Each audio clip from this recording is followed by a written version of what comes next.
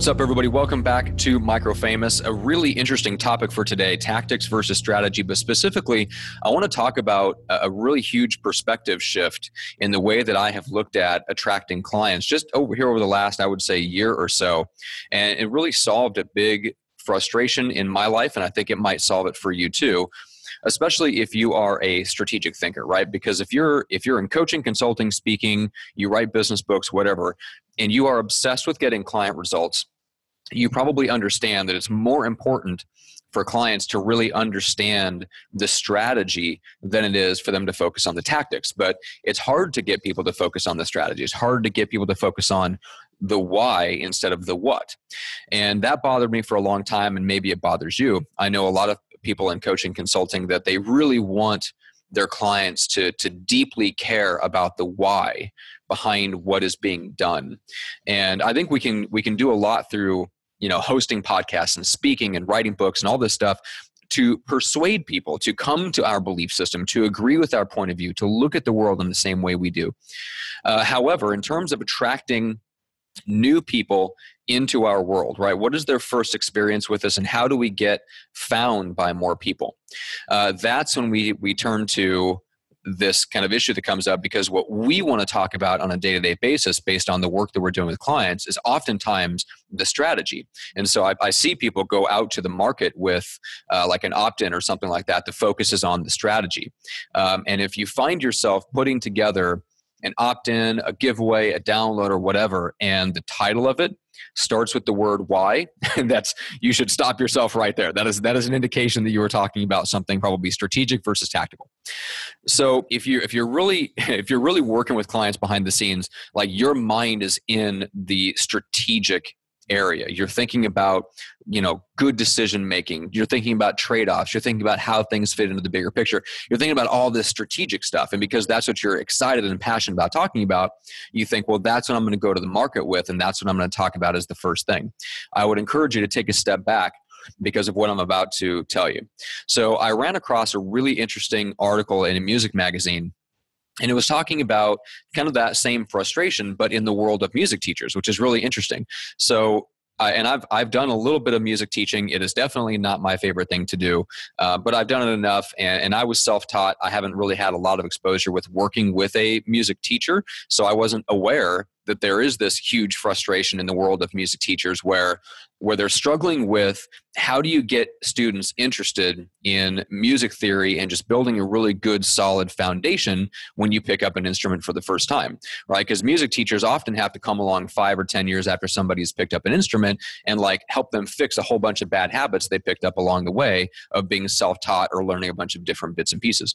So when you pick up an instrument for the first time, what you typically do is you learn a bunch of different bits and pieces, right? So let's say you play guitar and you heard your dad played Van Halen's Eruption album, and you're like, oh my God, I have to learn how to play that guitar solo, and that sticks in your mind. Or you heard the drum part from In the Air Tonight, what Phil Collins is playing on that, or you heard something like that just grabs your attention. It captures your imagination. You're like, oh my God, I've got to do that. I want to be able to play that. That's a lot of times why people will pick up an instrument for the first time. So contrary to popular opinion, it's not just the girls. It is an actual desire to play something that usually captures the imagination of a musician.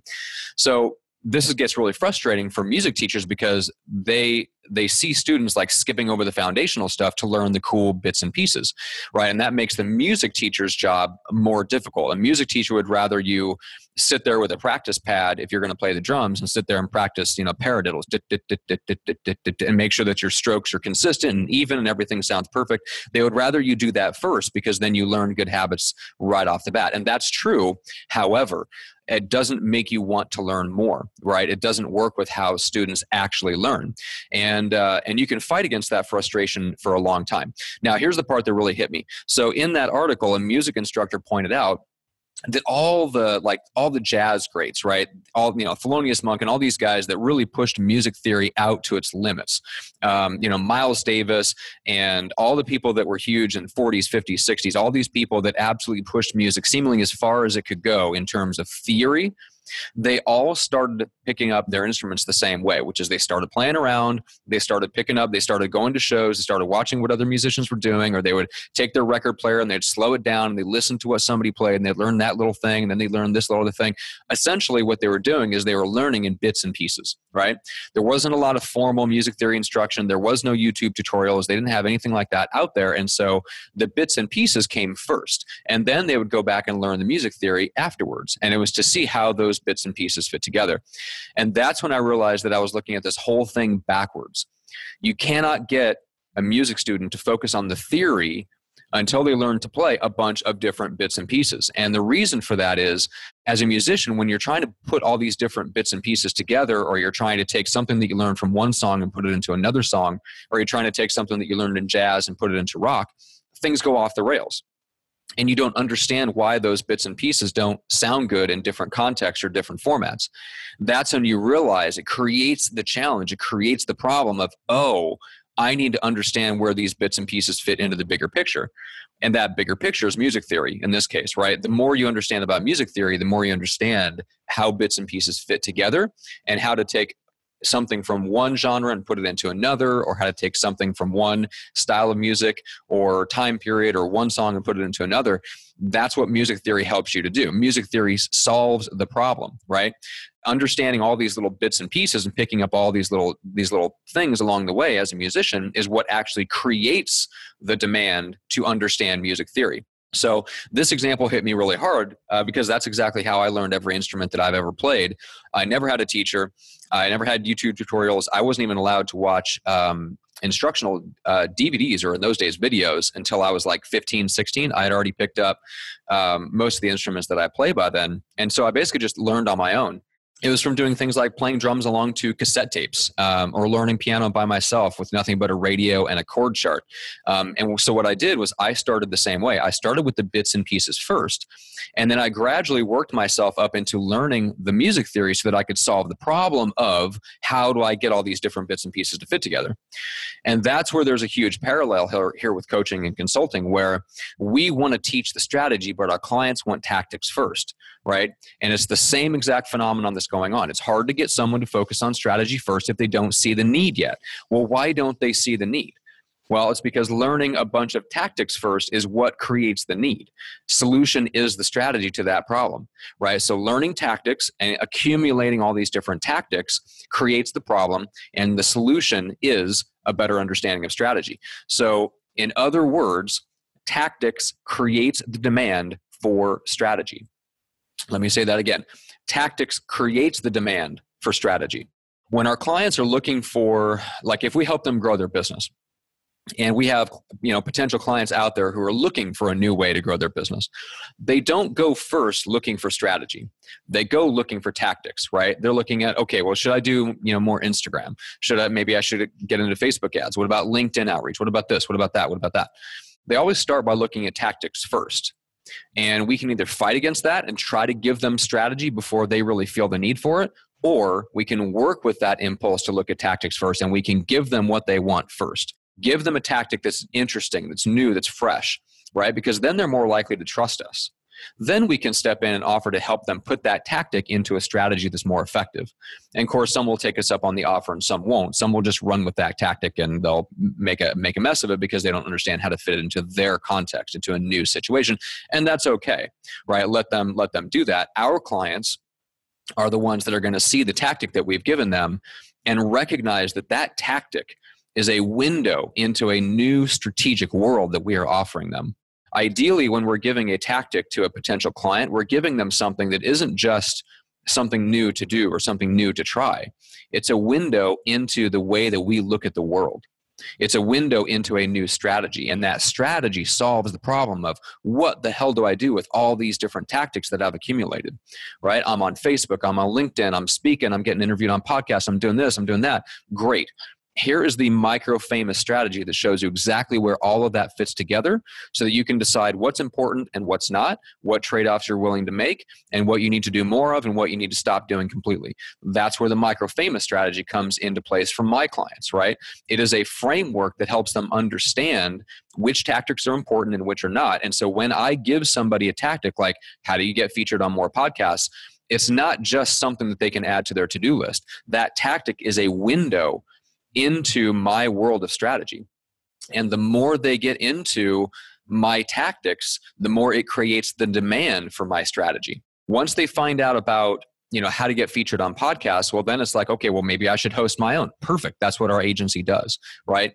That's what the Micro Famous strategy actually is based around, is podcasting and micro content. So the more people find out about the tactics that I teach, the more it creates the demand for strategy. And so if you're listening to this and you are a coach or a consultant, let's say you're someone that coaches people on how to grow their small business. They are the entrepreneur, they are the founder. Give them a tactic that isn't just any tactic. Give them something that's fresh, that's new, that's interesting, that's different, but give them a tactic that is a window into the world of strategy that you offer them, a new way of looking at the world, a new way of doing things, right? That's when the tactic can be really, really powerful and attract the right people into your world. But understand that if you go to the market and the first thing you offer people is strategy, there's going to be a very small set of people that recognize the value of that. And those are the people that have already accumulated enough tactics to where they are trying to understand where things fit together. You're going to miss out on the whole larger market of people who are still in that phase of learning a bunch of different bits and pieces.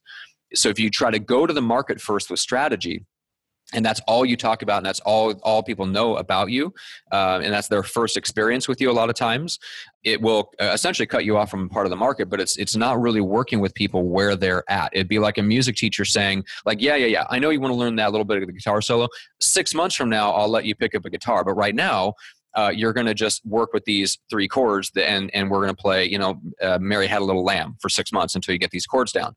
No student is going to sit through that, right? And so while we want to become known for the thing that we do and for the problem that we solve, understand that there's nothing wrong with offering people a specific tactic that is a window into our world of strategy, right? Because the more tactics they accumulate, and if they come to trust us because of the tactics that we share, they will get a window into our strategy. And the more tactics they accumulate, the more bits and pieces that they have kind of floating around in the mind, it creates that problem of all this stuff doesn't fit together, and you come along and say, I have the solution. I have the strategy. Here's how everything fits together. And they go, oh, now I get it. Okay, now I want the strategy, right? So hopefully that's helpful. I know that's a little off the wall, and it's a really interesting example, and hopefully you can relate and see some parallels in your own world, even if you're not a musician. But I just want to thank you for listening. Spread this if you got value out of it. If there's another coach or consultant who is kind of asking themselves these same types of questions of what do I go to the market with? What's people's first experience of me? I want to talk about strategy, but my people want to talk about tactics. That's okay. Send this episode to them. And I just appreciate all the feedback, all the replies that I get on the emails that are sent out, all the reviews and things like that. I'll read every single one of them, and just appreciate you guys so much for doing that. So thanks again for listening, and we'll see you on the next episode.